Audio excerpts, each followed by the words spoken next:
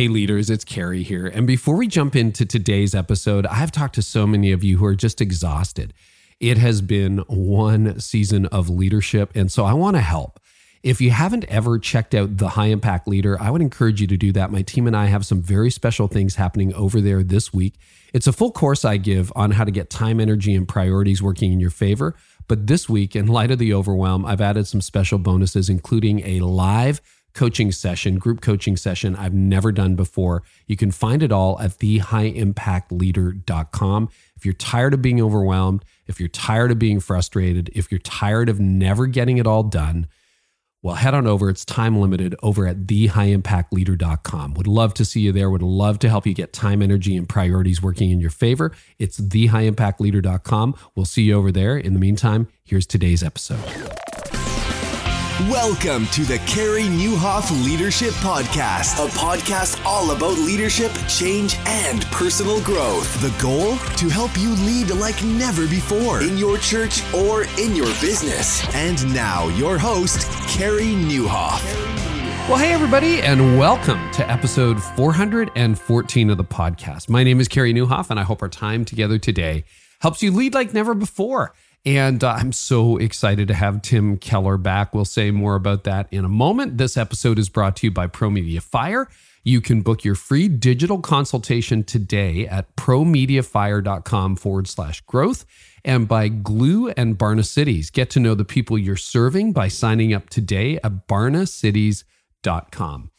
Well, I'm very excited to have Tim Keller back. I know a lot of you are too. I had him on last May, and I flew in with a crew from Barna to New York City at the end of February, and we filmed this interview, my first interview with Tim Keller.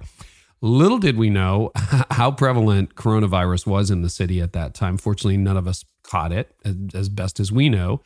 Man, that interview, I just keep hearing about it over and over again. You've accessed that. I think it's been downloaded now in audio and video form over 200,000 times.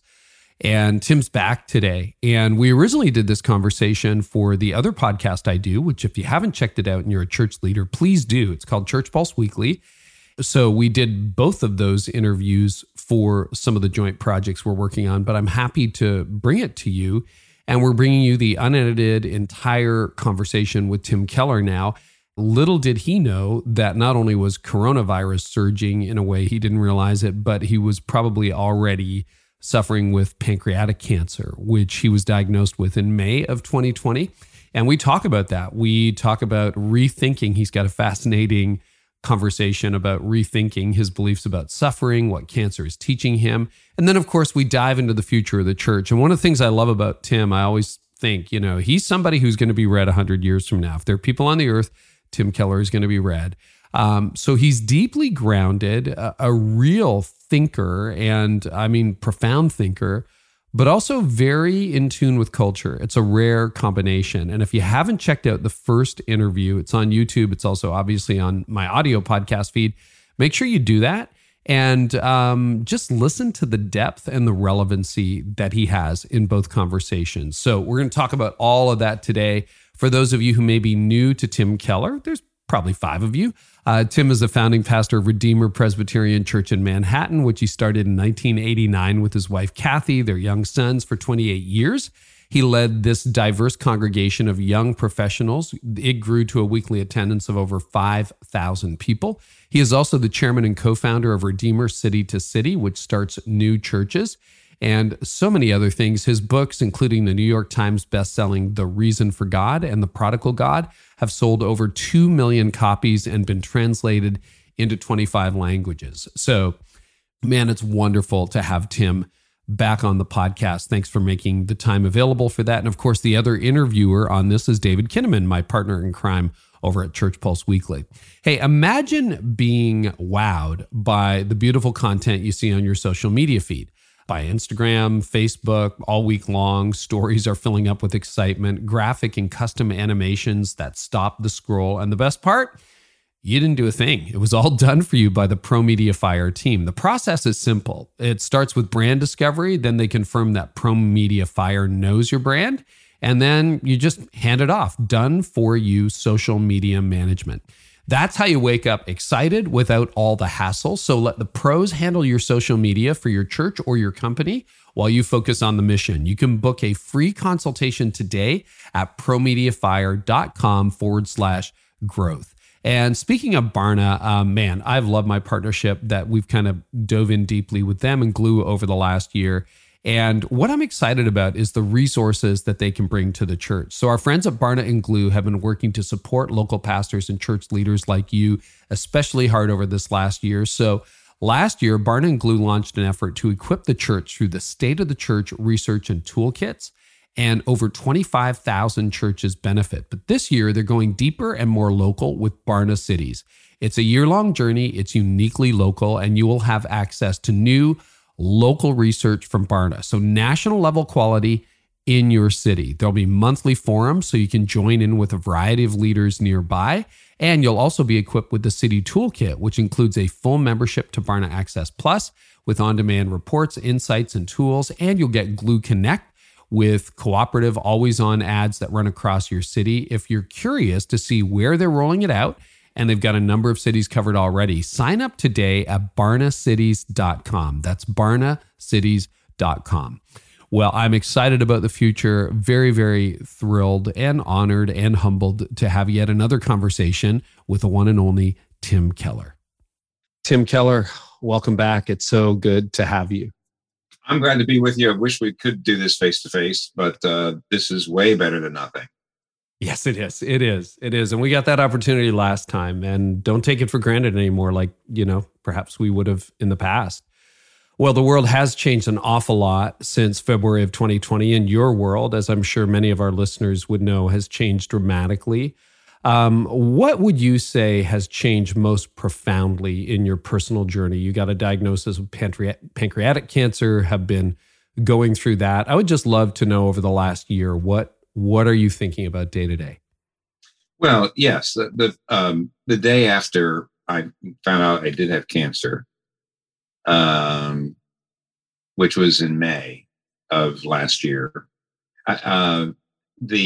sat down and two words came to me as I was meditating and praying. Don't forget, I'm Presbyterian and, not Pentecostal. So when you get words, when you're Presbyterian, you really better write them down.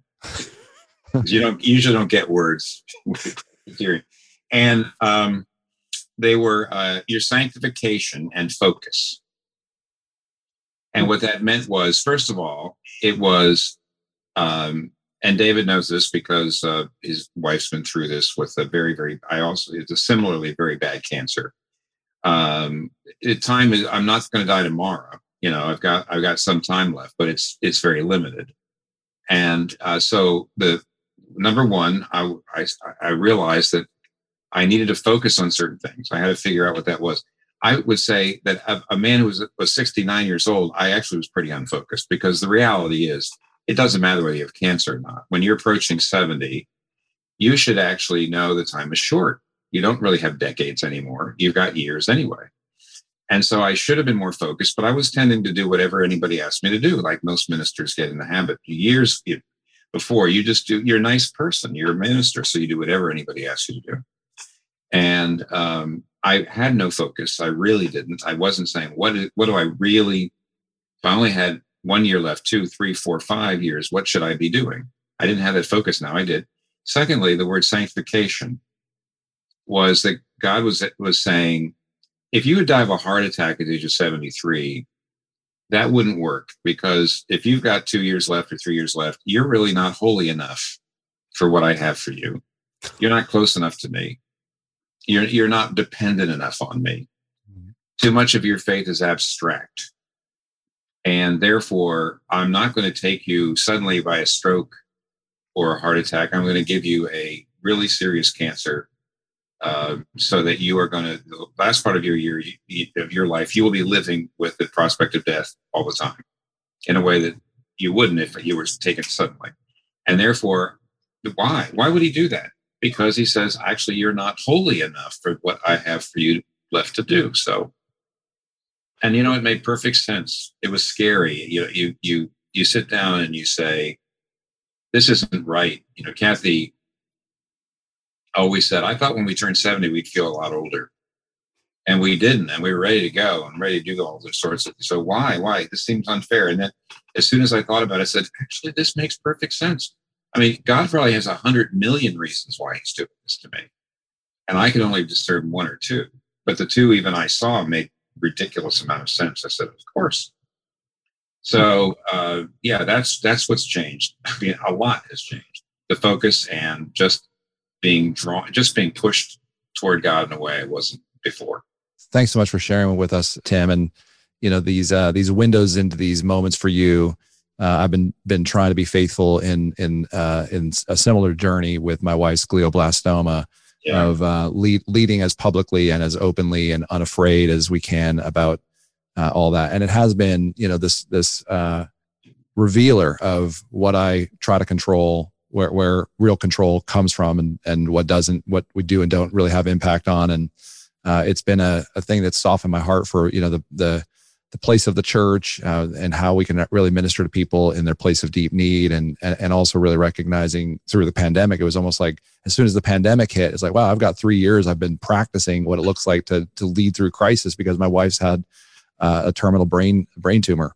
And so anyway, it's been too many lessons to compress into a couple minutes, but I appreciate you sharing that with us. You wrote a very powerful piece. You've written a lot of powerful pieces, but your most recent piece in The Atlantic on death and dying, I thought was very, very helpful. You said something interesting I just want to pick up on. And if I got it slightly wrong, let me know. But, God is doing this to me. It's interesting. That sort of pushes at the theodicy. I'd love your take on suffering. I thought what you quoted from, was it Charles Taylor, was really helpful in The Atlantic. And how are you rethinking suffering?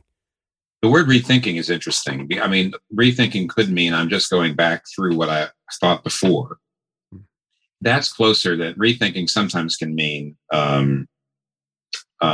thinking in a new way about it, in a different way. I actually don't think I am thinking about it a different way. I mean, I think most of what I believed about suffering was more head knowledge, and I hadn't really made it operational in my life. That's the main burden of the article that you read, was to say, when I went back and looked at what I believed about suffering, I did write a book on suffering, a whole book with Johnny Erickson, who's kind of an expert on suffering, said was the best book she'd ever read on it, which she told me that personally. And I was thinking, oh, wow. All right. I mean, that's a high compliment.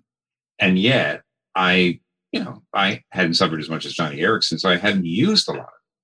I mean, you've got a couple of things. The Bible,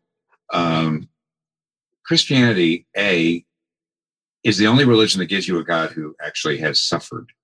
I have to be very careful with Trinitarian language here, because Jesus Christ, was the Son of God, and he experienced suffering in his human nature. Okay, I do know all that. So when all the letters come in from the Trinitarians, you can say Tim understands that. On the other hand, Jesus Christ still has a body. That is the teaching of all Christian churches, all Orthodox churches, and it still has the nail prints. So when Hebrews says, you have a God, you have a Savior who has experienced whatever you're experiencing, because no other religion gives you that. Have you ever lost a child? Have you ever lost a son? Outlived a son? Well, God has. Have you ever been betrayed by your best friends? Well, Jesus has. See? Have you ever faced a certain painful death? Yes. I mean, so first of all, you've got someone, and Hebrews says, go to him because he knows. He's been through it. And then secondly, you also have a God who is going to heal all suffering at the end of time.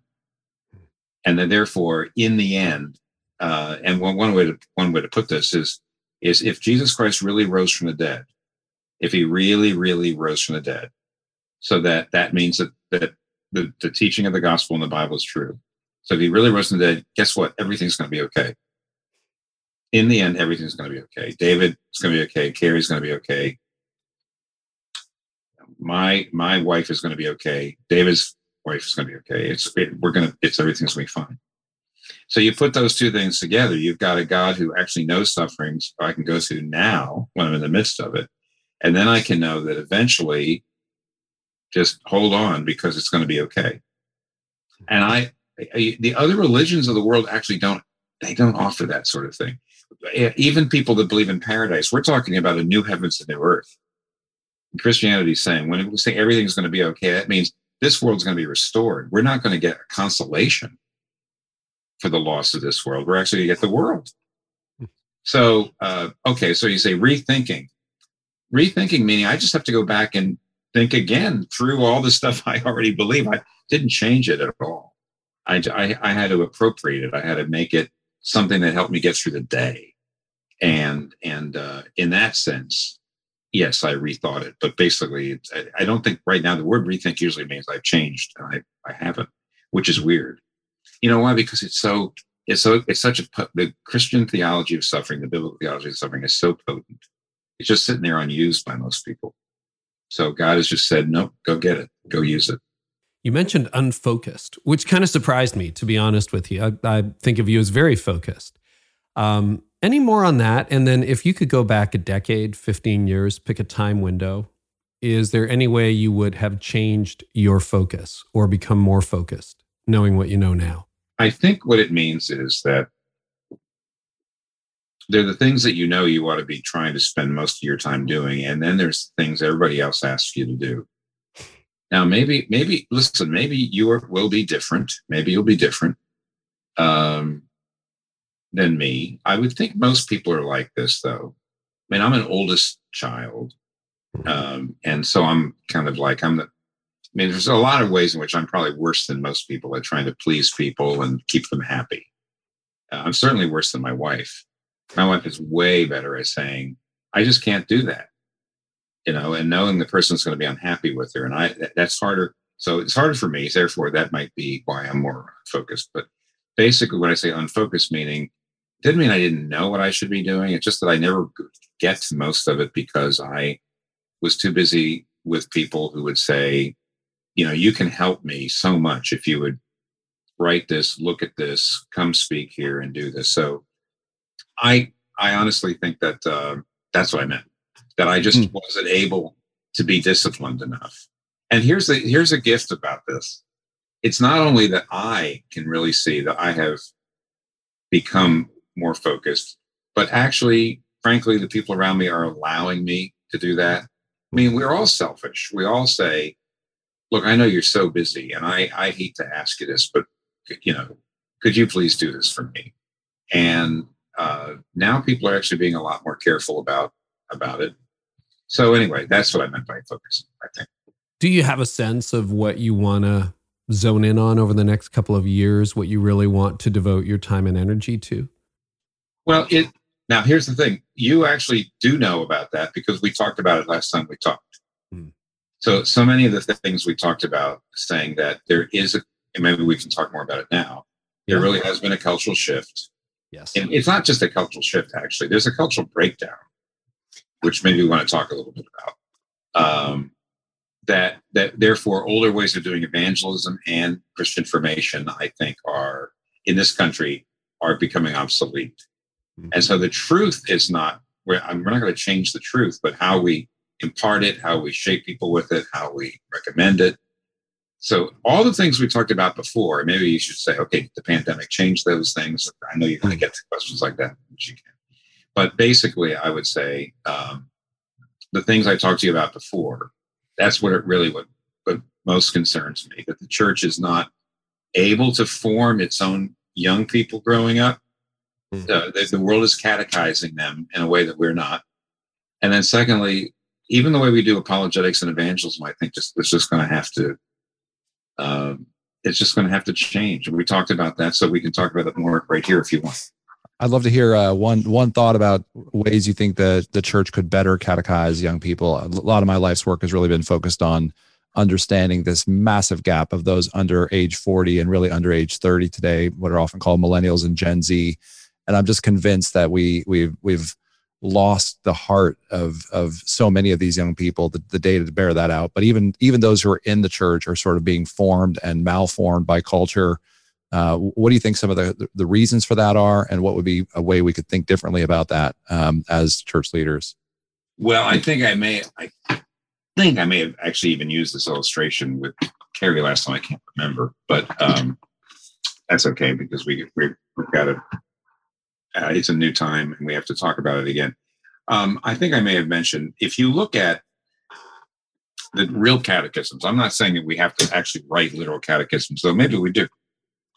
But the real catechisms, the older ones, it's question and answer. So if you go back and look at Luther's catechism, Calvin's catechism, Westminster, Heidelberg, all the various ones that were written during the Reformation, you'll notice things like this. You'll notice that they ask they make 2 or 3 questions about the Trinity. But then they'll ask you 10 questions about justification or the sacraments or the Lord's Supper and things like that. And the reason is because you never really are just only teaching people what the Bible says. You're also inoculating them against the dominant alternative. So if you were not a Protestant Christian in Europe in the 16th century, you'd be Catholic. In other words, the alternative to being catechized as a Protestant was you would be a Catholic. That's the reason why the catechism actually was inoculating you against the counter narrative. Now, Catholics and Protestants have this very same beliefs about the Trinity, the deity of Christ, etc., but they don't have the same beliefs about salvation, how you receive salvation, justification, the Lord's Supper and things like that. And therefore, the catechisms are actually not just shaped by what the Bible says, but also what the alternative narratives are. I would say today, the alternative narratives, the way we train younger people doesn't take on the identity narrative or the freedom narrative or the science narrative or you know what I'm talking about. Mm-hmm. Yeah. They're very, very profound narratives, and they're getting them dozens of times a day in all sorts of ways. And unless here's what inoculation is: giving people a little bit of the disease, but also one that actually stimulates the antibodies, right? That's. I just got vaccinated, by the way, about COVID, so I'm just reading about that. And so what you want to do is you want to not just talk about the Trinity, but you want to say, how does the doctrine of the Trinity actually differ from what people say about human life today? I mean, how does it, or what the Bible says about the gospel, how's that different than the identity narratives that are out there? That your primary identity is something that you find in yourself, or your primary identity is a racial one. Is that your primary identity? And we're going to have to engage those things in the way in which we do doctrinal training, because the kids they're being engaged. So you really can't just give them the kind of traditional doctrine that we've been given for 500 years and then hope that they make the connection. You have to say, if you believe this and this is true, then this doesn't work over here. And so that's that. I haven't seen almost any material that actually does that. It's all it looks abstract, but it's basically based on, by and large, most evangelical churches are really still trying to teach kids how not to be Catholic. That's actually not their biggest problem. So interesting, and I couldn't agree more. I think I'm just observing that so much of your work in the city in New York, in a world of ideas, and in a world of so many people who are socially and financially climbing, and the sort of the contest for how faith fits into our largely secular age gives you a context for that. And for me, what I've observed about this generation is that screens are discipling them. That is sort of the primary means by which they're being catechized by social media and technology and entertainment. And so the average church not in New York City is now dealing with pressures that would have been the case you've been dealing with for many years. And so we really do need a complete reframe of the kinds of, to use Jesus' metaphor, the wineskins of helping to invest in younger generations. So the way you describe that is very inspiring to me, and I think it's so important. Yeah, in some ways, we talked about identity. I remember that very clearly from our conversation a year ago, how people are seeing everything now through the lens of identity, whether it's gender identity, sexual identity, et cetera, and that the gospel actually addresses that. So in many ways, our earlier conversation talked about disruptions that were happening, and then COVID hit and everything got accelerated. To what extent, what do you see accelerated? Like, any thoughts on, because obviously the world has changed, but like, I mean, what has got your attention now over the last year from a leadership theological perspective that perhaps got accelerated or changed by the pandemic? Well, I think the things that were happening before are going to continue to happen. I don't think it's completely clear to me yet how the pandemic is disrupting those trajectories. I don't think they're reversing any of them. I don't believe the pandemic's reversing them, but some will be accelerated, some will be decelerated, and some will just be thrown off the older track. I mean, I'm just trying to think. So, for example, we did not talk about this, Carrie, and Okay. one of the problems with even getting into this one is because it's actually, unfortunately, political. But the reality is that the middle class is sort of going away. And the reason is, and there's a fair amount of good research that I believe in, is that basically wage, how do I say, labor is not as valuable as assets. Mm-hmm. So the people who can live off of their investments are pulling away from the people who have to go out and earn a living, with wage. Wow. And so that's getting, that we know the pandemic, we know, has made that worse, because we definitely know that very wealthy people have become far wealthier during this pandemic. Virtually almost everybody who's really wealthy and has enough money to have, a portfolio out there, they've just done extraordinarily well. And we do know that there's a big, for a lot of reasons, why blue collar labor has been hit so hard. There's a lot of jobs that may not come back, and so there's just one example of the growing economic inequality that is really fueling a lot of the problems politically. Is not it in any ways getting worse. On the other hand, we just think about another one is well, I guess on identity. Okay, here's a change, Carrie. Here's a change. One secular identity approach, which is non-Christian, of course, is I call the therapeutic model, which is you look inside, you find out your deepest desires, and whatever's in there, you decide that's the real me. Identity is not found in God or in my family or in my duties. It's found in, I want to see my deepest desires, and I have to realize those desires, and that's my identity. Another approach, which we already knew about before, was if I am a minority, that's my main identity.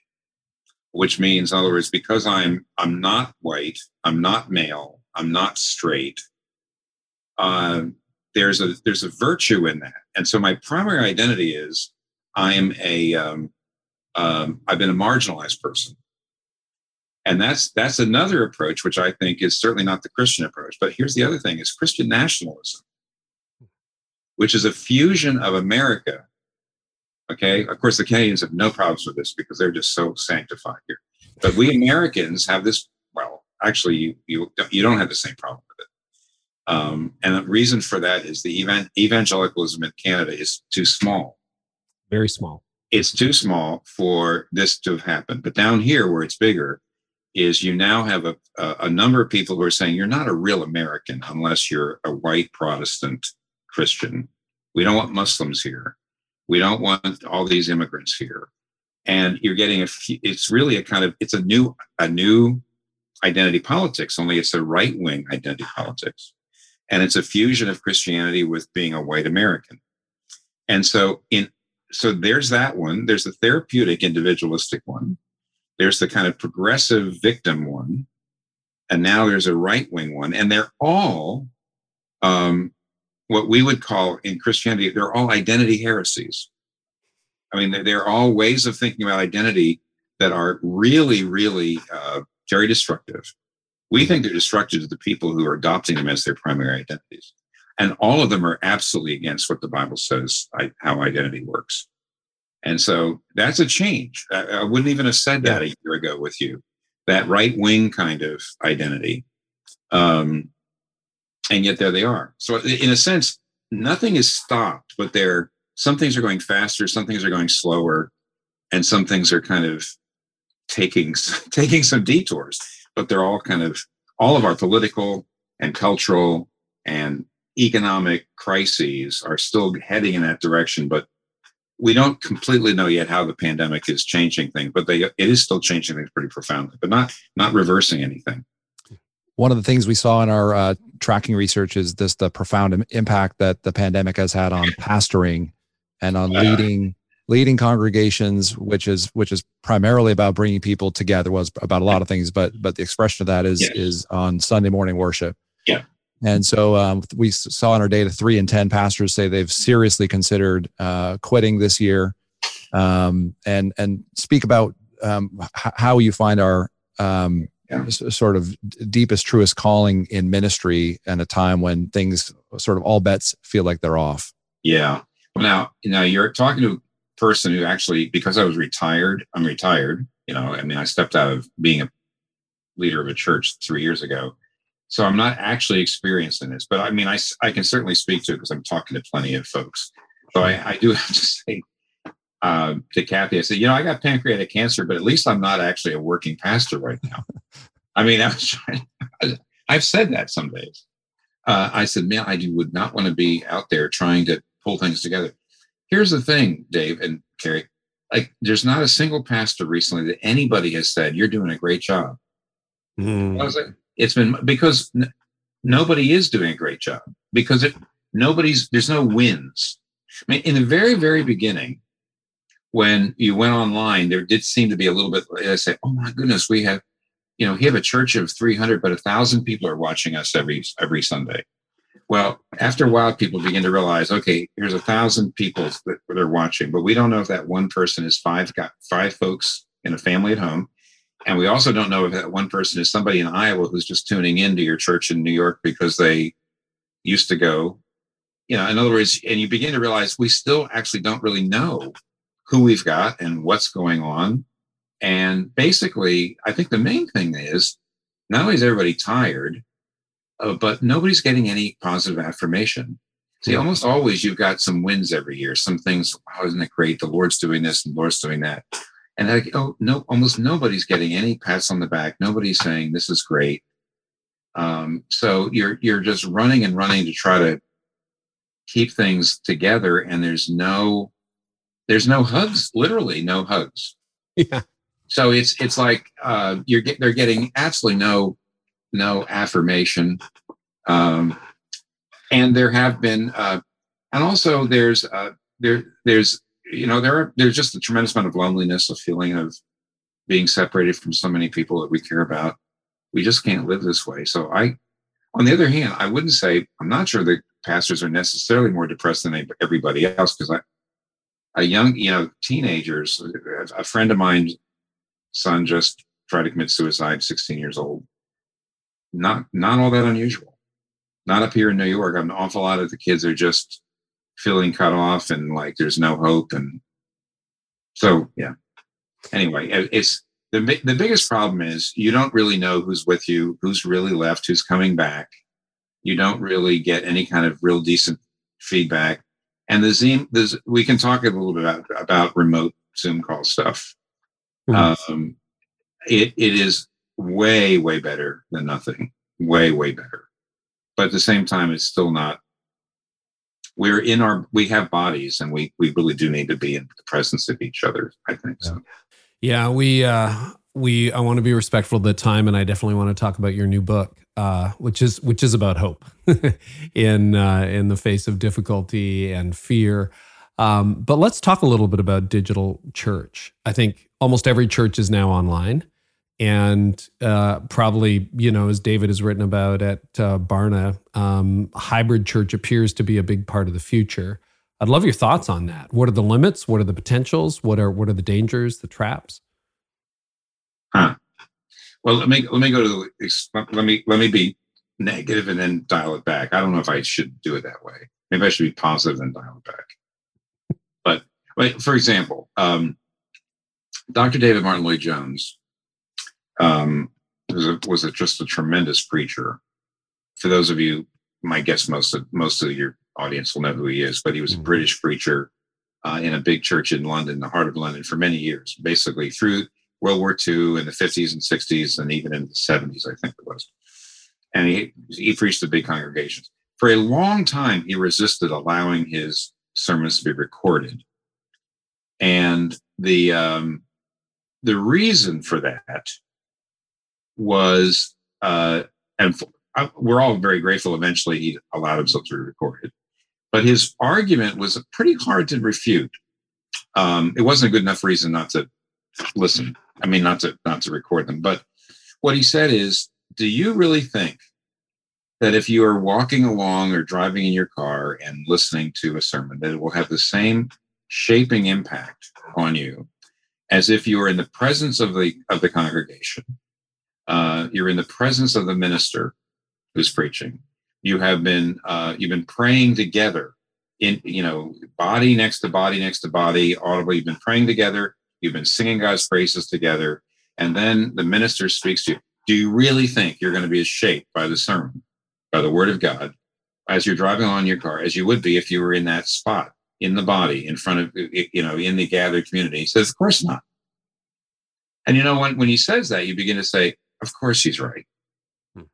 And by the way, I've been on, just like you have, a zillion Zoom calls. And the reality is, it is still easier. I mean, you're really only this, sorry guys, you're only about this part. If I was in your presence, you would actually be mine. You would fill my field of vision. You don't. You're like this. And everybody knows that people do look at their email during Zoom calls. And they do. In other words, you are not as present. You just simply are not. And yet it's so much better. I keep thinking, boy, 10 years ago, these would be conference calls on the phone. It is still better because I'm actually seeing faces. And so I'm seeing your body. And I think we're incarnate beings, and even seeing a person's body is better than just listening to their voice. Nevertheless, it can't replace. I'll give you one more example of this. It can't replace in-person experience. Therefore, what's on the other hand, it does reach a whole lot of people. Let me give you 2 examples. I've been teaching students, and I teach preaching. I teach ministry students in the city. On the one hand, the Zoom only, which is what we've done, is really helpful because people's lives are so busy. They are so crazy and busy that I get perfect attendance every time. And before that, you know what? Listen, honestly, people trying to juggle all the stuff they're juggling and still get ministry training in the city is always I had about 10 to 15% of the people could never make, it was always some absenteeism. And they didn't like, so a lot of them say this is really helpful. Mm-hmm. And yet at the same time, they also realize that though they're staying with me, they're not getting to know each other. That's a big problem. They're not getting to know each other, which is a very big part of being part of if you're in a class of 15, other people who are learning preaching and you live in New York City, at least 4 or 5 of those people are going to become real good friends and they're really going to be a big help to you.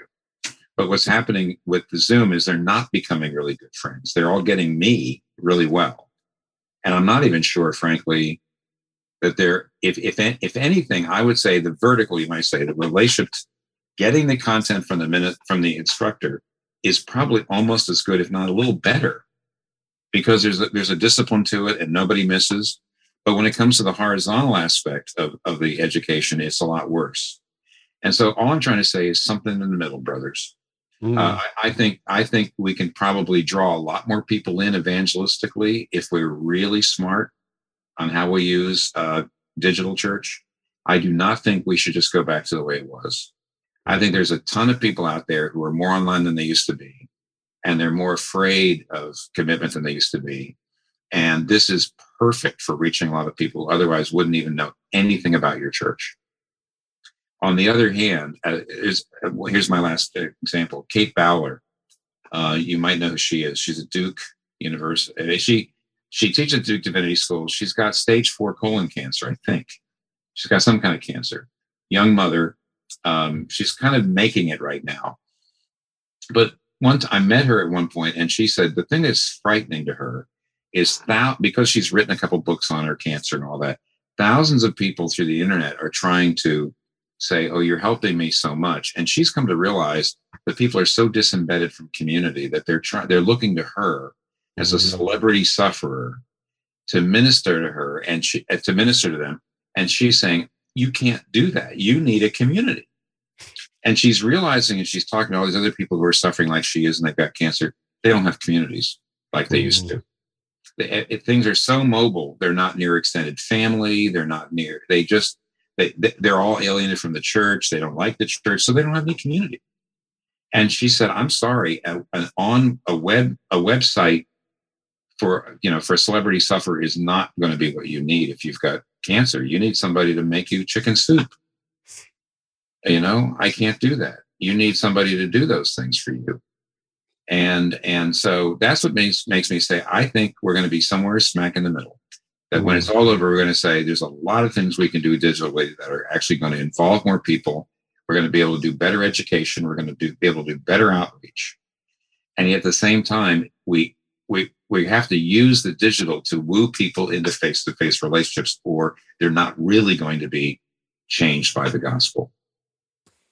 It's interesting, because I think you're totally right about community, and I'm sure you get those letters too. Tim, I'm really struggling with X, and when I get them, it's like you need to talk to somebody who knows you and knows the situation, right? Like, I don't know.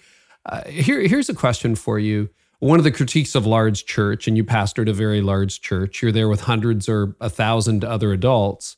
That's not really community either. Arguably, you're in a moment, you're in an experience.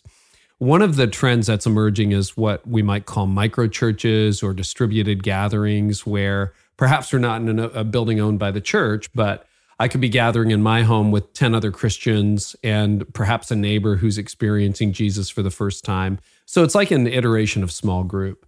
Any thoughts on that? And then perhaps you're watching digitally, but you're gathered in person. This is like post-vaccine, all that stuff. Well, it's a little too impermanent is the big problem. One of the things I know that here's where you want to say to Christians, are you really being shaped by what the Bible says or by your culture? The culture is anti-institutional in the extreme. And what is an institution? It's something that actually keeps going when the people are gone, because the institution has its own being. And one of the big problems over the years, I'll tell you, I've been here 32 years. We still haven't had a really great house church movement in New York City. And the reason is what is the impermanence. People get very excited, but it's a mobile world now. And something that really is just changing your life. Oh my goodness. And then suddenly half the people move away over a 6-month period and it falls apart. And there's no bigger community that you can go to form another one or to be part of, and then you feel almost left out.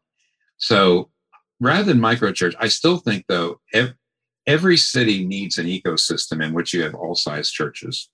And I will just speak, a church of 5,000 or 6,000 can do things that no other church can do, and they do them for the whole city. They can start counseling centers, they can start church planning centers. They can start things that everybody in the city gets to use. On the other hand, as a minister, Carrie, you're absolutely right that there's a huge number of people that hide in a big church. They say, that's my church, but they're really not being formed by it. They're just they're really around the edges of it. So in general, I would certainly say that in general, a city would be far better served, and the individuals in the church would be far better served by 10 churches of 500 rather than one church of 5,000.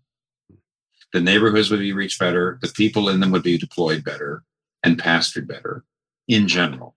And yet, if you think I'm saying that the city should never have churches of 5,000, actually every city needs big churches. So there we go. I'd love to draft back and talk just a little about the journey of suffering that I've been on this last 4 years with my wife's disease and then her passing in October. And I mentioned to you before we started recording that I have been really benefiting from the book you and Kathy, your wife, wrote, the Songs of Jesus, a daily meditation in the Psalms. And for me, at least, the Psalms have been one of the few places in Scripture I can go routinely because it does express this full range of a God I can believe in, who can sort of be a recipient of all my anger and frustration and loss and questions, and also my deepest place of trust and hope. And I just love to know what your rhythms have been like since your diagnosis. You alluded a little bit to this in the Atlantic article, but love to hear you tell our listeners a little bit how you're finding peace and solace, and to what extent you are in Scripture and in your faith during this time. Well, first of all, Kathy and I'll just tell you exactly what we do when it comes to just the nuts and bolts. Kathy reads 3 chapters. We do the McShane reading calendar, which is a way to get through the Bible in a year. I read 4 chapters a day, which gets you to the Old Testament once, the New Testament twice in a year. Kathy reads 3 chapters a day. That's all she can take in. She said, but we do the 3 chapters she reads, I'm reading too. So it's a way of saying, what's God saying to us today? Secondly, I still do the Psalms every month. That is to say, I use the Book of Common Prayer. So I read, pray, Psalms morning and evening, and you get through all 150 every month. And David, I mean, the advantage of doing that is you run the gamut of it, and every day there's something that just speaks right to you, because the Psalms go through every possible, you might say, emotional condition you can be in, any situation, right, that human beings can have. And so we're up and down a lot, as you know. You get some good news, or your wife or I, in my case it's me, really feeling good, and we go do something. And as you know, ordinary things, if you do them well and you're feeling good that day, can be more precious than they used to be. You took them for granted. And so those days, the Psalms, you just hit a psalm that's filled with thanksgiving, and other days you hit a psalm that, you're always hitting psalms that are exactly what you were feeling. Yeah, right. And it's just so, I don't know what to say, it's so empowering. I hate to use that word. I shouldn't have used that word. It's just so overused. But it is empowering to see it reflected in the Word of God, and then very often more eloquently. Sometimes the depth of the anger or the questions of God feel like, wow, it's even stronger than I would express it, but it taps into something deeper in me. It's one of the things, I think my confidence in Scripture as I've grown older has only increased, because Ecclesiastes feels like it's so written for an ambitious person like me, who realizes all the end of this ambition isn't going to amount for much, or in the case of Psalms, a place for, crying out to the Lord. Lamentations, it's such a fascinating part of the story of Lamentations, like the great is thy faithfulness. That song actually is birthed in a lament, and that was my wife's Jill's favorite song, and even sung at our wedding. And so this idea of God was tying a whole thread of his goodness for us, even in our sorrow, from the very first day that our wedding began. And so then when she said, "Hey, I want you to plan my funeral, to play, great is thy faithfulness," it was a pretty tough day.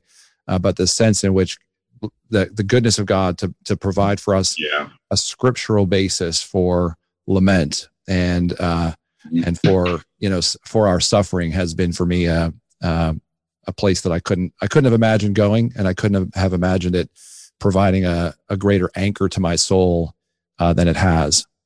Oh, I feel like I'm on holy ground. Well, I do want to talk about your book, Hope in Times of Fear. The world needs hope. We need hope. People are going, leaders listening, pastors listening. I think you're right. They're very unaffirmed for the last year. There have been no wins, or very few. Many listeners are navigating their own personal health crisis, or the death of a loved one, or dissolution of a board, or tribalization in politics and division in the congregation, and so on. Close us on some hope. Tell us what's in the book. Obviously, it's about the resurrection, but I would love for you just to give us a pastoral word as we close up. Well, I read the book was originally was supposed to be a kind of a short book. You might say a companion book to a book I wrote not that long ago on Christmas, which was a series of little meditations on Christmas. So actually, my publisher originally said, "How about a book on Easter? Some meditations on Easter." So I had already started the book, and then the pandemic hit, and then I got the cancer diagnosis. And here I'm working on the resurrection. And well, that it didn't change it technically. It certainly expanded it. Certainly made this much more. I don't know how to say it. I mean, obviously, working on a book day after day when you're struggling with all the bad news about your cancer, and yet the book is just filled with all the good news. I mean, the resurrection is, first of all, if the resurrection happened, then everything's going to be okay. Okay. And that's first chapter in the book. So I went back and redid the Tom Wright, the N.T. Wright, so much of his scholarship, not just his big, thick book, which is The Resurrection of the Son of God, which is the best book written on the resurrection in the last 100 years. But he's actually done other work since then. And so I put all that together, plus a few other, some of my own thoughts, but not mainly his thoughts in chapter 1. Because if the resurrection happened and whatever else, it's going to be okay.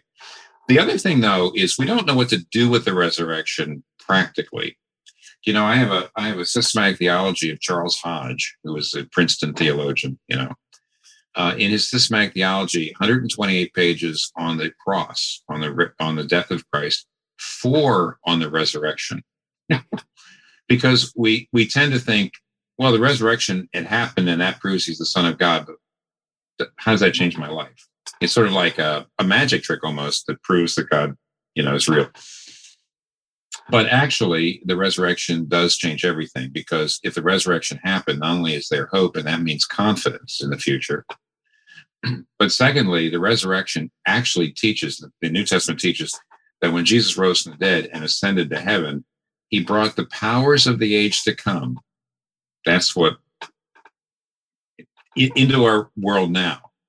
So the kingdom of God is present but not present, as you heard before. If you just read what Jesus says in the Synoptic Gospels about the kingdom, it's very confusing, because sometimes he talks about the kingdom as if it's present.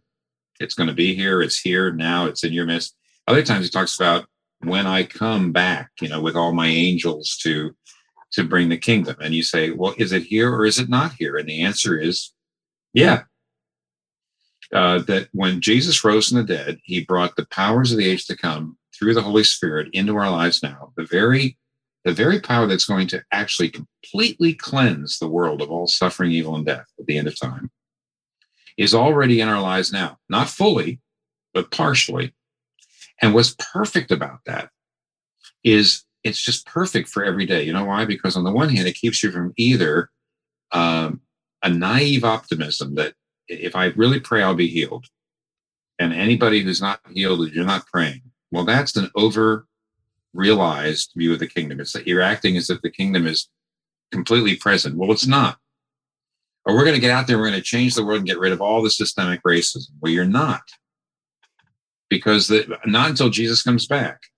On the other hand, if you're just too pessimistic, you know, we're defeated. There's no reason to pray. God never heals anymore. There's no reason we can make any changes. Things are terrible. The culture is falling apart. Let's get the wagons together in a circle and just hold hands. That's not the doctrine of the resurrection. You've got a real power, the power of the age to come. That's Hebrews talks about that, is in your life now. And amazing things can happen. So it's pastorally, it's perfect. And it's because it keeps me from being either cynical or naive.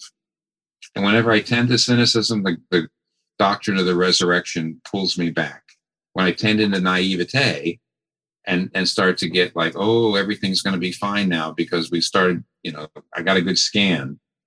And then forgetting, no, I'm sorry, it's not till the very end of time will everything be okay. So the resurrection is not something that just is a wonderful sign of, it's not just an apologetic proof that God exists or that Jesus was the Son of God. It's actually something I got to get out every single day. The other thing, by the way, Carrie, the other thing is the resurrection is paired with the death of Christ. It's the death and resurrection of Christ that saves us, which means God tends to work through weakness. Mm-hmm. So that when you know you're going to experience a lot of weakness, then you have to say, but God brings resurrection. Elizabeth Elliot, it was a good a teacher of ours at Gordon Conwell. She used to say, everything in the Christian life is a resurrection after a death. So she says, for example, if somebody wrongs you you might decide, I'm just going to go pay them back. I'm just going to tell them how awful they are. Or I could forgive them in my heart and then go and urge them to see what they've done wrong. She says that's like a death, because you want to just slash their eyes out, but you don't. I'm going to forgive. And so it's like a death. But if you don't go through that death, probably if you just go and scratch their eyes out, that person will not listen to you. They'll just get worse at what they're doing, and your friendship is over. But if you go through the death of forgiveness, in a sense, there's the possibility of a resurrection of that. Your friend might actually see the truth, and a resurrection of the relationship. And she says everything is like that. Every time you obey God, you're sort of dying to your self-will, and yet you're rising again to become a person of virtue. And eventually you're going to really die in order to be raised. And so everything in the Christian life and in life is about death and resurrection. So it's not right down. We have 4 pages on the resurrection. I wrote 230. I've corrected Charles Hodge, and I sure hope that he appreciates it. Sorry. Tim, you've been fantastically generous with your time. And I just want to echo what David said when we began. I just personally am so grateful for you, for your ministry, for your writing. Keep writing. We're going to keep praying for you. We are in your corner. And thank you so, so much for being with us today. I really think that the good scans and all that are largely because of prayer. And David certainly knows what it's like to have your whole family just lift, basically kind of like moving along on other people's prayers. You can tell the difference. You know when people are praying. So thank you. Well, that was rich. Really, really powerful. Thanks so much, Tim. I continue to be so grateful. And wasn't that amazing? I think he remembered our conversation in New York City better than I did, which kind of humbled me and blew me away. If you have not checked out the first interview, you can find it on YouTube. Some of you prefer to watch. Most of you listen to this show. But if you want, you can head on over to YouTube. You can check it out. Just Google Tim's name and my name. You'll find us. And of course, obviously, we will link to everything in the show notes, which you can find at carrynewhoff.com/episode 414. Thanks to our partners who make all of this possible. And I got a What I'm Thinking About segment. I'm going to talk about my take on the future church. So I'll share that in just a moment. Also, I love it when people who have the intellectual breadth and depth of a Tim Keller weigh in on the future. Also got Simon Sinek to do that. Just did my interview with Simon, which is coming up, I think in May, mid-May maybe. And boy, we talk about all kinds of things, but then he weighs in on why the church keeps losing ground. It's fascinating. Also coming up, we have, Mark Clark, Christine Kane, Gordon MacDonald is back, Greg McEwen, Essentialism, one of my favorites, David Nurse, and who else have we got? We got Chris McChesney from the 4DX, Amy Edmondson from Harvard Business School. But next time, we got Dave Ferguson. Dave talks about, because I'm fascinated by it, the future of the church, networks, and culture in the future. Here's an excerpt. What I think this does is I think it finally gives us the opportunity, as the world gets smaller, we can learn from those folks. And I think also the pandemic also helps this, is I think people are looking for smaller contexts, feel more comfortable in smaller contexts. And I think that's created more of an environment for these smaller expressions. So for us, these 3C communities are smaller expressions of the church that are being launched where you live, where you work, and where you play. That's coming up next time. Subscribers, that will automatically pop up in your feed. If you're new to this, welcome. We have welcomed a lot of new people over the last few months.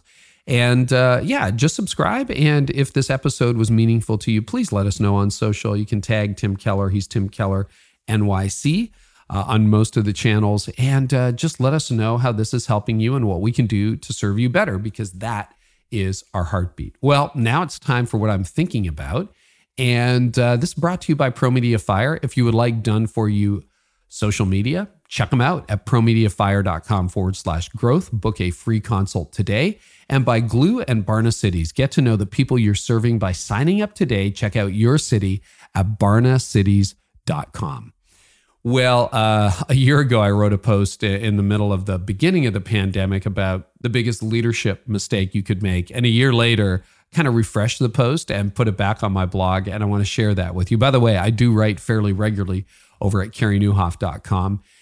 Things have changed radically. And a lot of people, you're back in your buildings, things are opening up, particularly in America, not so much in Canada, where The virus, as I record this, is still surging like crazy in an insane way. And I know we have a global audience too. I mean, we're watching you, India, Argentina. I mean, this thing is far from over. But for some of you, I mean, I talk to American church leaders. It's like, yeah, it's like it never really happened, except something dramatically changed. The culture accelerated.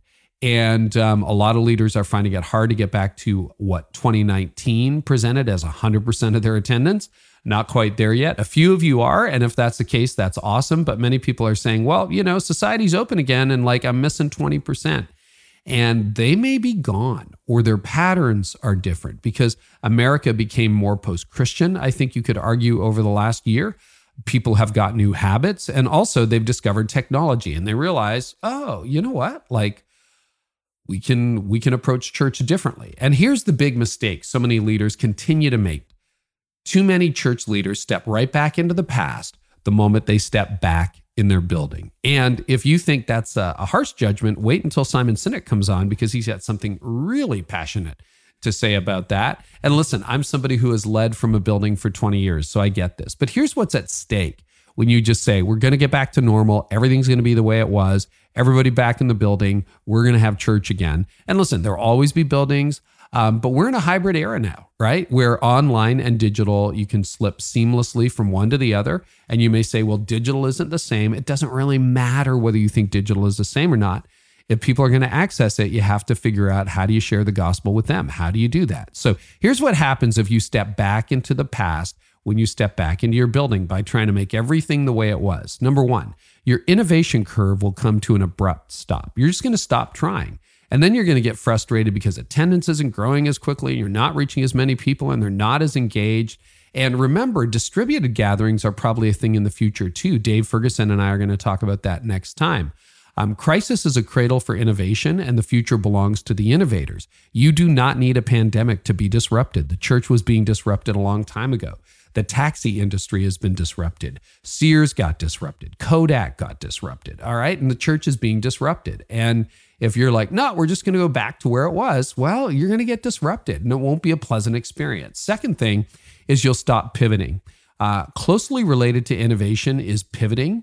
And I've got some resources over at the 30-Day Pivot that I think over 1,000 leaders have now, 1,000 organizations have now accessed. And you can check that out. But I got to tell you, like, pivoting is going to be critical. We're pivoting again in my company this year. And why are we doing it? Because we want to help more leaders. We want to help people live in a way today that will help them thrive tomorrow. And the future almost always belongs to agile leaders who adapt and change. I'm just finishing up the book that Reed Hastings and Aaron Meyer wrote about Netflix culture. It is fantastic. And you want a study in agility? Oh my goodness. Read that book. It's called, what's it called? Okay, I'm pulling it up right now. No Rules, Netflix and the Culture of Reinvention. It's by Reed Hastings and Aaron Meyer. It is so good. You want to talk about agility? Oh my goodness, baked into Netflix culture, which is why they became globally dominant. Anyway, third, and there's a powerful story in the opening chapter of that book. You'll see online as an add-on, not the future. There's a now semi-famous story that Reed Hastings went to the then chair of Blockbuster and said, hey, we'll run your online division. And they famously said no. And Netflix went on to dominate, and Blockbuster, as you know, went under. And online is not an add-on. It is the future. It's a future. If you see online as an add-on, not the future, you'll miss most of the very people you're trying to reach. And when you think about resource allocation, we all have limited time, money, and people. You can't have a massive impact online when you spend 10% of your staffing resources on it. Fourth thing that'll happen is you'll get crushed by unpredictability. You see, rushing back to the past kind of leaves you with this idea that that's okay. I know this, it's known, and if I can just get back there, everything's going to be okay. Well, the problem is the future is probably a little bit more uncertain than you want. Have you checked out the Indian variant of coronavirus? And even, let's say coronavirus goes away. Do you think we live in a very stable world that isn't changing quickly? No, we don't. And unpredictability crushes those who look for stability. But if you keep your agility alive and you're willing and able to pivot, you can thrive. And then finally, you're going to miss that legal permission is different than social behavior. Yes, particularly in the US and in other places, the UK, people, and Australia, New Zealand too, right? We see you guys. you're going to get to the point in parts of Asia where it's like, hey, this almost feels normal again. But legal permission, being allowed to gather, is different than social behavior. Do you really want the middle seat on your flight to LA tomorrow if it's a 5-hour flight? I mean, really? Do you want that? I didn't want it before, but do I want it now? Or do you want this? Do you want to be next to the unvaccinated guy at the NFL game who just sloshed his beer all over you and coughed all through the second quarter? Not signing up for that. And will you walk into the crowded bread aisle in the supermarket and stand painfully close to people at the checkout? Probably not for a while. And even if you do, you got the whole online thing. It's like, you know what? We're in the habit now of church takes an hour. We share it with our friends and away we go. Like, you've got to learn to adapt. And if you don't adapt, you'll die. So it's hard to go back to normal when normal disappeared. So those are some thinkings. I think the biggest leadership mistake church leaders can make in 2021 is to step back into the past when you step back into your building. And I know that's a really, really tough lesson to hear. But hey, I know you're overcomers. You figured it out. The future is not scary to those who are ready to embrace it. And I think you're that kind of leader. So avoid that mistake. Hey, if that's helpful, I got a lot more over at carrynewhoff.com. Send in daily email to about 80,000 leaders. If you're interested in that, you can go to carrynewhoff.com/email. And very excited to keep bringing you these conversations. Thank you so much for listening. And I hope our time together today has helped you lead like never before. Hey, leaders, I know we're heading out. If you haven't yet checked out thehighImpactLeader.com, please do so today. I'd love to help you get time, energy, and priorities working in your favor. Some very limited time offers happening right now. So go to thehighImpactLeader.com. Love to get a moleskin in your hands. If you're one of the first people to jump in, I'm doing live coaching for anybody and everybody who jumps in, a big group coaching session on, becoming more productive. So that's happening over this week at thehighImpactLeader.com. Would love to see you there, and we'll catch you next time on the podcast. You've been listening to the Carey Nieuwhof Leadership Podcast. Join us next time for more insights on leadership, change, and personal growth to help you lead like never before.